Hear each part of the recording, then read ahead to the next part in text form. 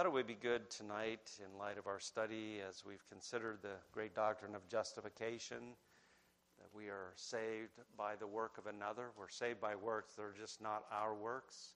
It's the works of Christ. And it is all of God's grace. It is His grace alone. And it is the work of Christ alone. And it is received by sinners by faith alone. How does one receive that verdict? How is it conferred upon them that God justifies them? Well, it is by faith alone. It's a repentant faith, as we saw this morning. But it is by faith alone. I thought it would be good tonight to look at this chapter here in Acts. As we think of the book of Acts, there are various elements to the ministry of the gospel.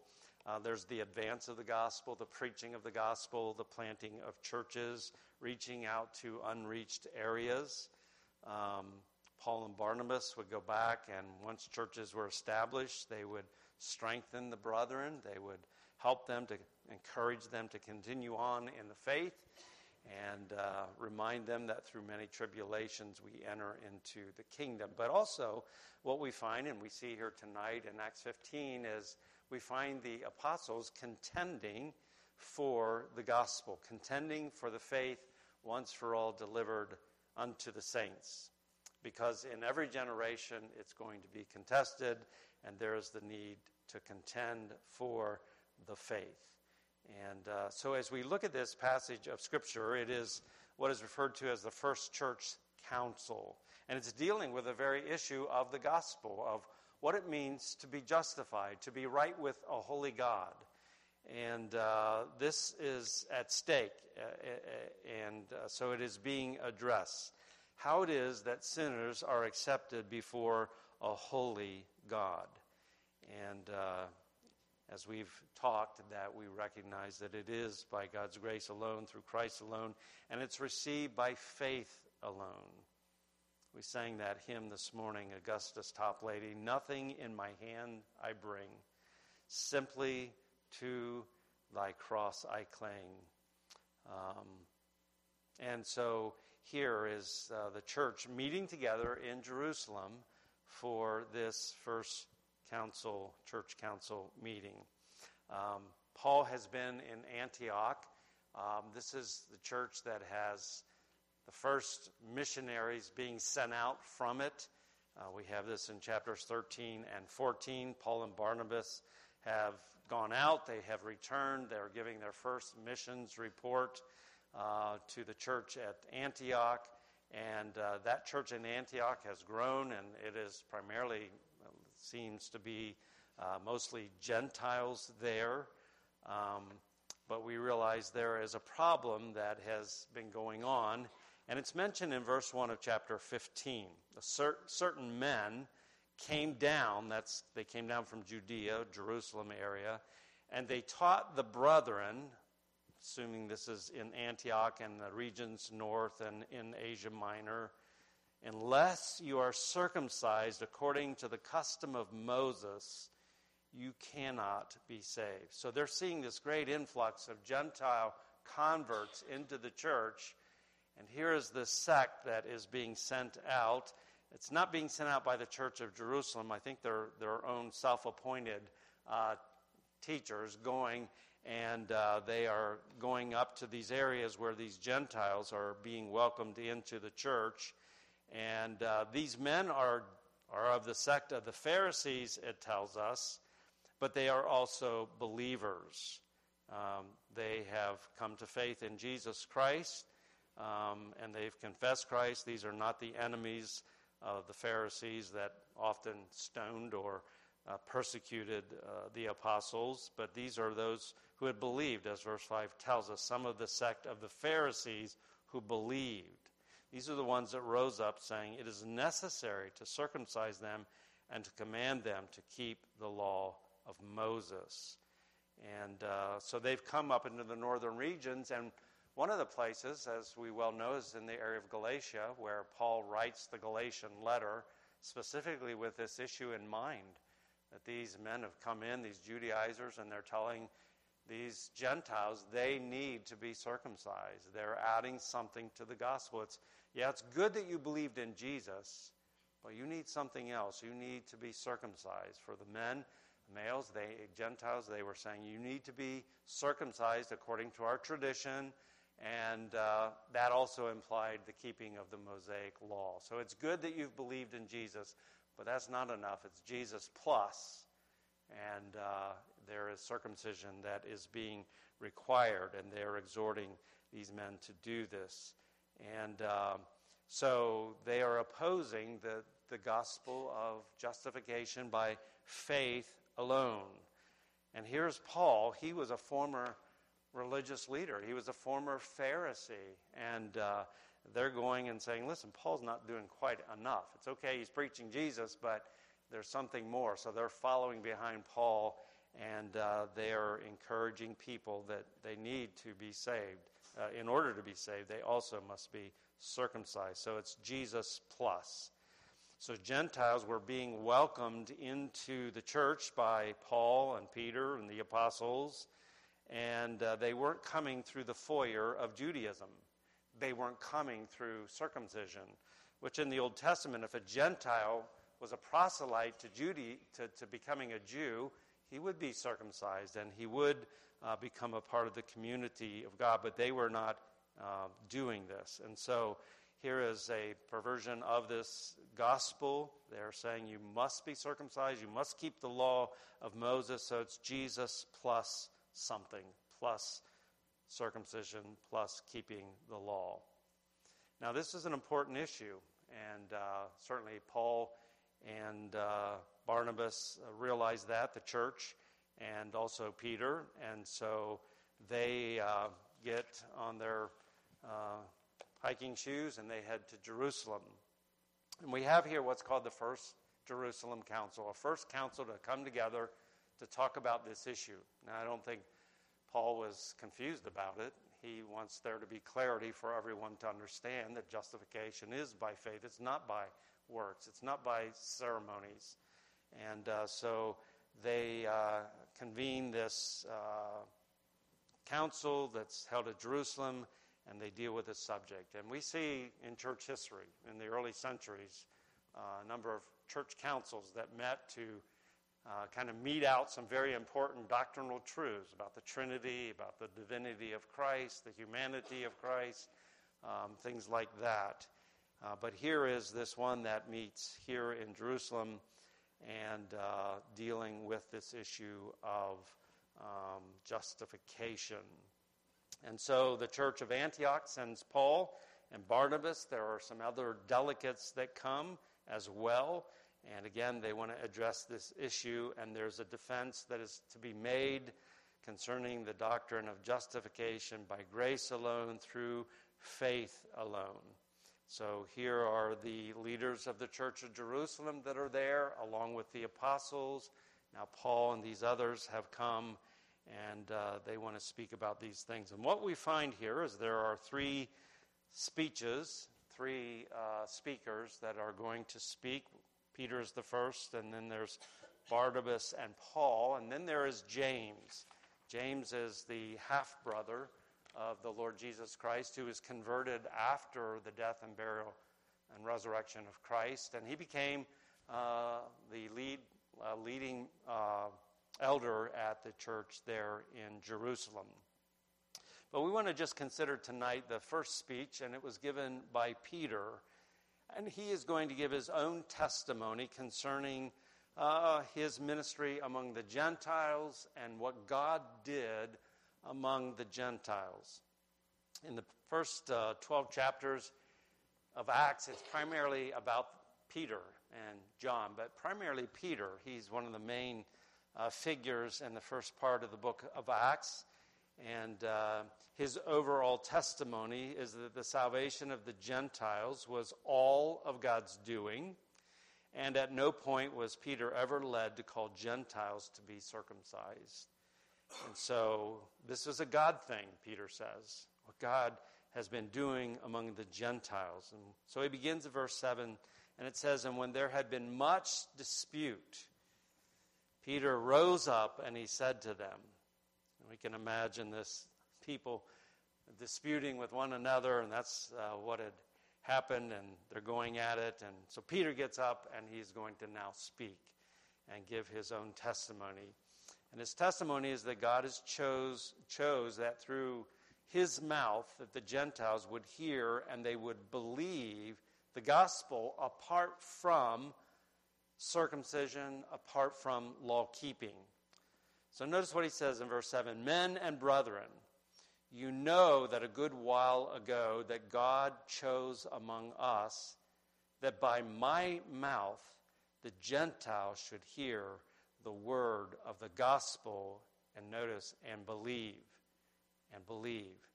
So God providentially had intervened, and God had called Peter, and it was a call that was clear to him that he was to go to the Gentiles. If you go back to chapter 10, we're introduced to a man named Cornelius, where you remember Peter has this vision of the sheet that comes down out of heaven and has unclean animals and clean animals, and he's told to take up and eat. And it was a call for him to go and to preach to Cornelius the gospel, which he does. He went and preached, but he did not preach about circumcision. He did not preach about works or anything that they would do.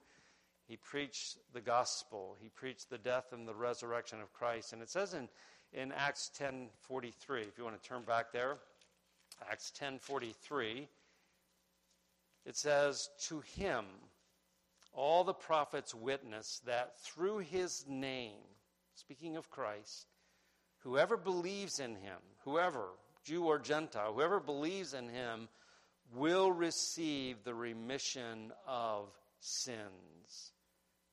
Now, that's the message he preached. And what happened? Many of these believed. Cornelius, his household, they believed. And in verse 44, it says, "While Peter was still speaking these words, the Holy Spirit fell upon those who heard the word.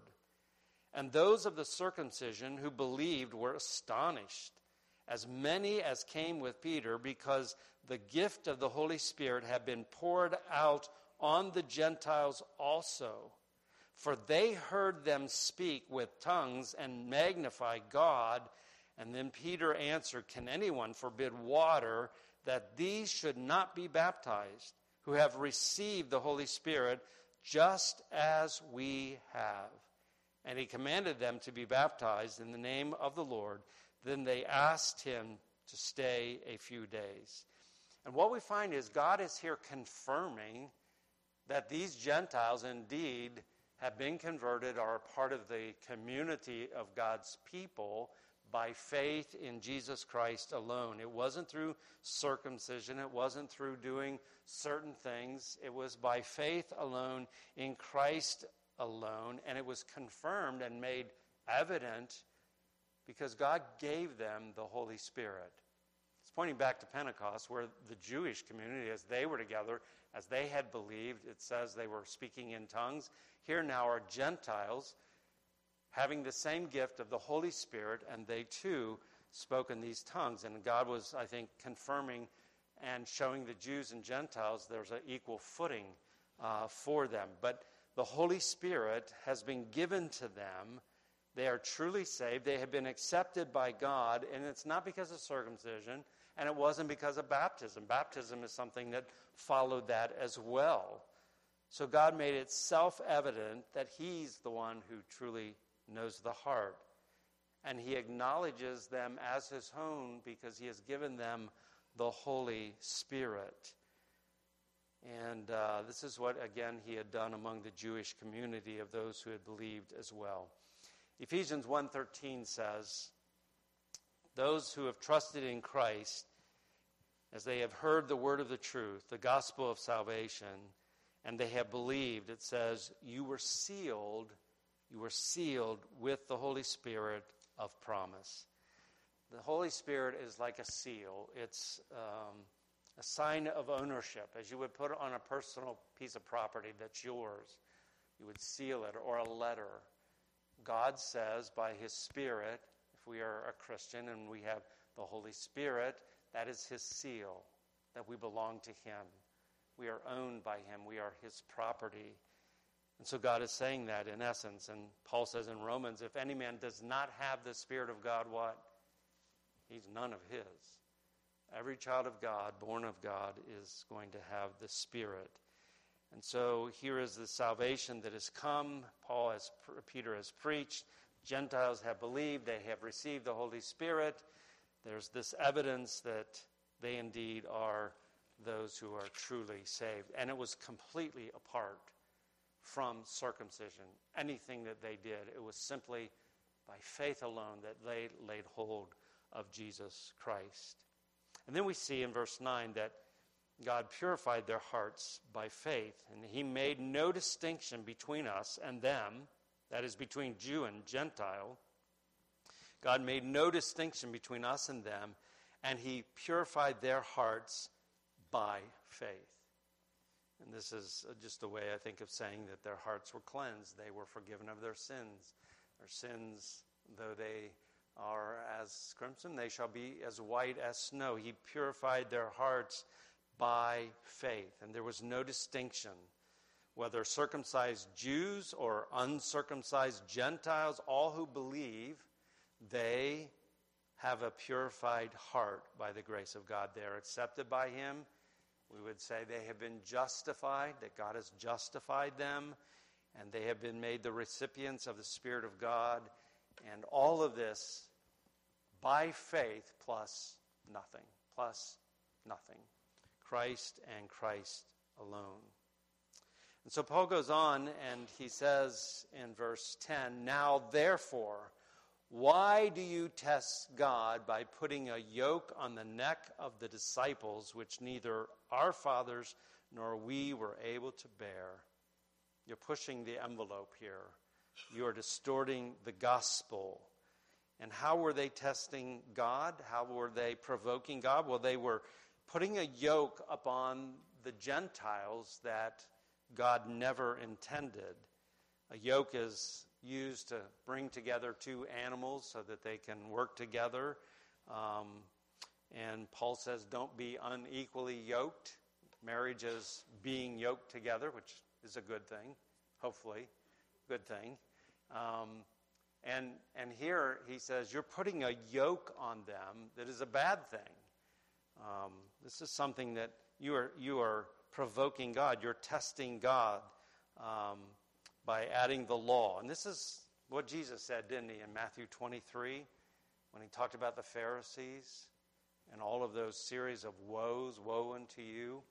He said this, you bind heavy loads hard to bear, and you lay them on men's shoulders. And a lot of people are in a religious system where that's the case. Do. If you do enough, then you'll be saved. You'll finally get to heaven. Martin Luther was like that. He felt the weight of that under Roman Catholicism. What if I lash my body 50 times, but God required 51. And there is this never a sense that I've achieved or I've done enough. Can never know that we've done enough if it is in part by our works. And so it is a burden, it is a horrible yoke to be put upon people rather than the peace that comes through the gospel. Come unto me, Jesus says, all who are weary and heavy laden, and I will give you rest. Be yoked to me, and you will know peace, and you will know rest. There is real liberty that is found in Christ. His finished and all-sufficient work. Turn, if you will, to Galatians 5. And again, Paul is dealing with this very issue as he's writing to these Galatian believers that they were being told, it's fine that you believe in Jesus, but you need to do more. You need to be circumcised. You need to keep the law. You need to become like us Jews. And Paul writes, and he says, this is another gospel. It is an anathema. And notice what he says in chapter 5, verse 1. Stand fast, therefore, in the liberty. There's liberty which you have in Christ, that Christ has made us free. And do not be entangled again with a yoke of bondage. Indeed, I, Paul, say to you that if you become circumcised, Christ will profit you nothing. All right? If you think it is Jesus plus, you ruin the whole formula and you lose Christ. You will profit nothing. I testify again to every man who becomes circumcised that he is a debtor to keep the whole law. Not just be circumcised, but keep the whole law. You who have become estranged from Christ, you who attempt to be justified by law, you have fallen from grace. Now, this isn't talking about somebody that was actually a Christian and they fell from grace. That's often used this way. No, you've fallen from the system of grace. When you put Jesus plus something, you've fallen from the whole scheme of redemption that is in Christ, and all of it is by the grace of God. And so God is jealous for his people. And Paul says, why are you testing God by putting this yoke? And so here's Peter, again, standing for the truth of justification by faith alone. And then in verse 11, we see kind of a summation here. But we believe that through the grace of the Lord Jesus Christ, we shall be saved in the same manner as they. Here's a summation, kind of a clarifying statement. It's a declaration that salvation is by grace and by grace alone, and it is through faith alone. Gentiles are saved by grace, just as Jews were saved by grace. It was by faith. It wasn't because of circumcision. It wasn't by law keeping. And so it is by grace alone, God's unmerited favor. You can't merit it. You can't work for it. So it's all of grace, and it is all found in Jesus Christ. It is received as a gift by faith, apart from circumcision. It's the empty hand of a beggar receiving the gift of a king. And Paul, again, as I quoted this morning from Galatians 2:16, makes that clear. Nevertheless, knowing that a man is not justified by the works of the law, but it's by faith alone. And he says it 3 times. It's not by works of the law. It's not by what we do, but it is by faith alone in Christ alone. But what I want you to notice here in verse 11 is very interesting how Peter states this as he speaks. We believe that through the grace of the Lord Jesus Christ, notice this, he doesn't say that the Gentiles can be saved in the same manner as we are.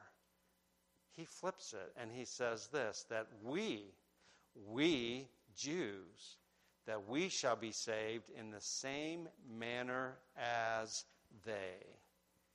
And what an amazing thing that he says here. So the Gentiles don't have to become like us, that were raised in Judaism and be circumcised and all the things that we did under the Mosaic law.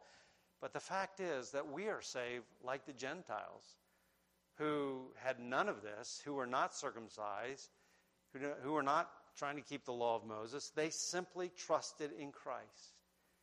And that's how we are saved as well. We are not saved through circumcision. We're not saved through the law.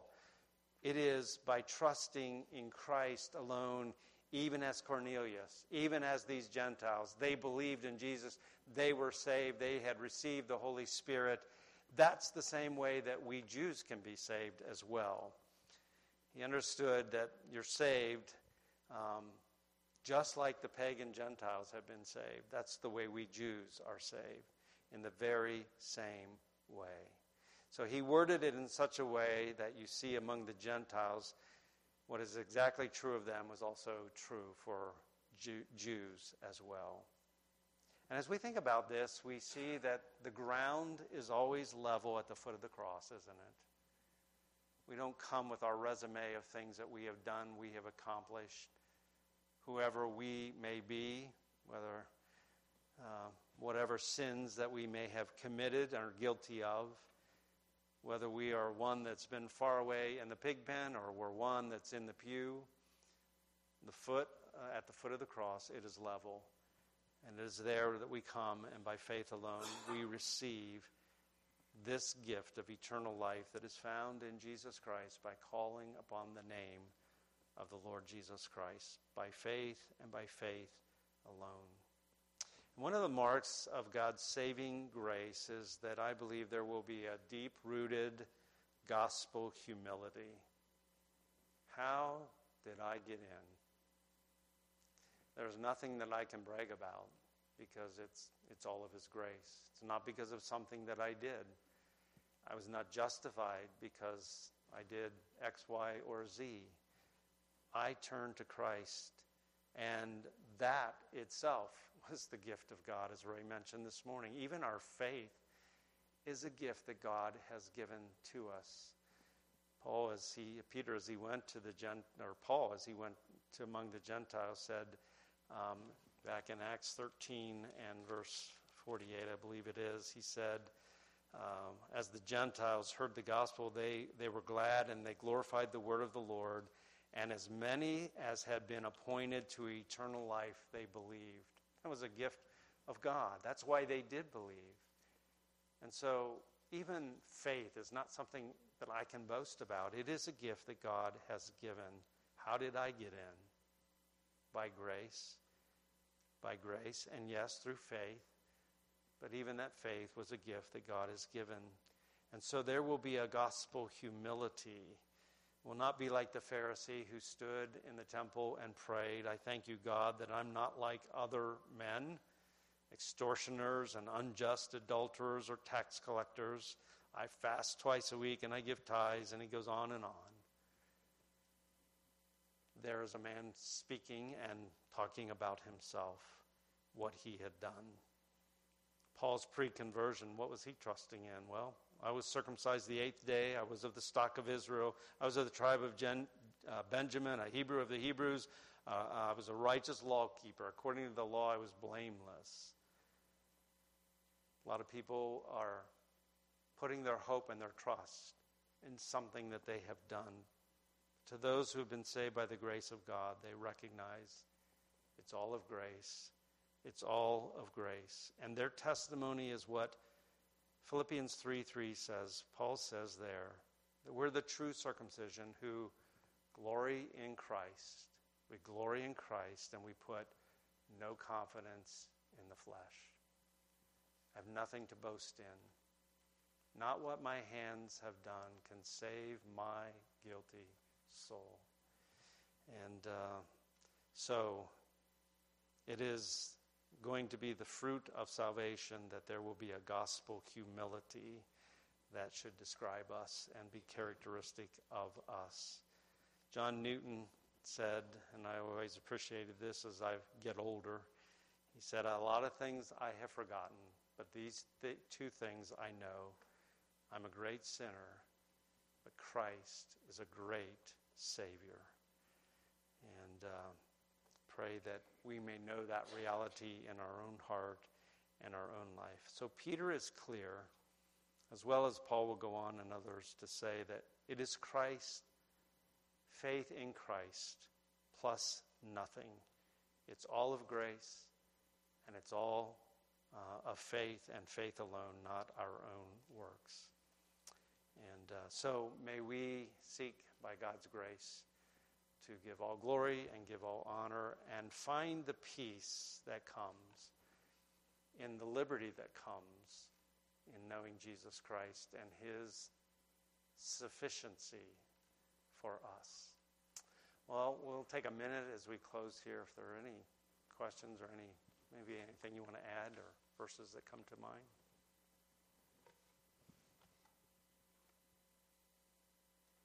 All right, well, let's stand and we'll be closed with a word of prayer.